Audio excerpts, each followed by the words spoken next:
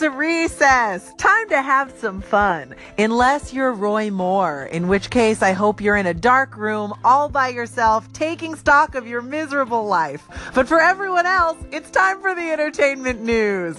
Or as I like to call it, your recess from the real news. Here we go. Actress Dakota Johnson of 50 Shades of Grey and musician Chris Martin, formerly of Gwyneth Paltrow, are reportedly now dating each other.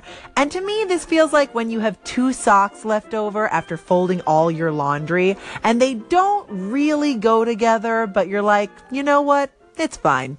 Jada Pinkett Smith tweeted that Girls Trip was shut out of the Golden Globes because the Hollywood foreign press wouldn't even watch the movie. She further tweeted, quote, Hollywood has systems in place that must learn to expand its concepts of race, gender equality, and inclusion in regard to its perceptions of art across the board. This is really your loss, Golden Globes. Why wouldn't you jump at the chance to watch Girls Trip for free? Did you not see Tiffany Haddish on Jimmy Kimmel? She was on a swamp cruise with Will Smith. Do you hate fun?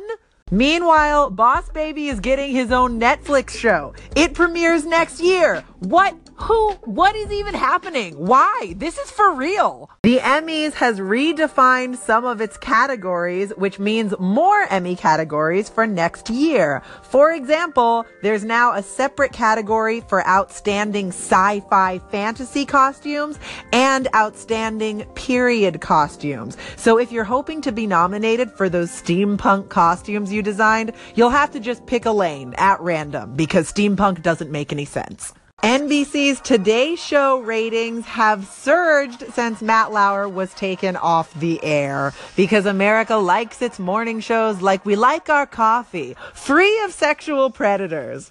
Alabama has spoken, the Senate race is over, and I'm very excited to never ever hear from Roy Moore ever again. But first, this song is for him. Take care, guys. I'm Olivia Harewood, and I will catch you next time. Until then, recess adjourned.